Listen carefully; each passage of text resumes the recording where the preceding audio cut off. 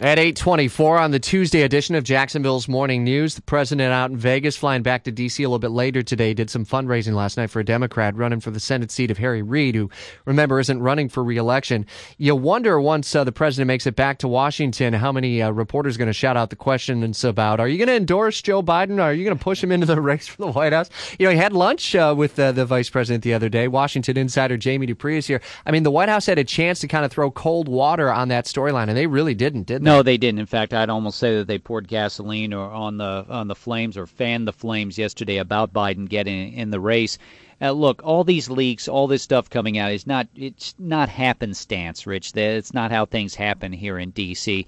And I thought that the most notable thing was what the spokesman at the White House said yesterday, that adding Joe Biden to the ticket as a running mate in 2008 was the, quote, smartest decision that Barack Obama ever made. I mean, to me, it was more of a blessing, in a sense, by the White House, that if Joe Biden really wants to do this, they're going to say nice things about him for now. And certainly the signs look to me like the VP is going to get into the race, but there's still some wiggle room and some time for him to decide.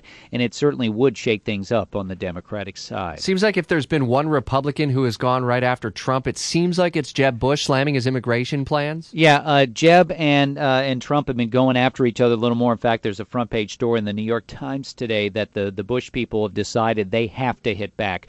Because one of the things in politics is if you let the other guy hit you and hit you and hit you again and you don't respond, it usually does not work out very well for you. And the Bush people evidently have decided they've got to get back at Trump. Trump has been on fire already today and late last night on Twitter, not only going after Jeb, saying why is he embarrassed by his last name? Why doesn't he use Bush?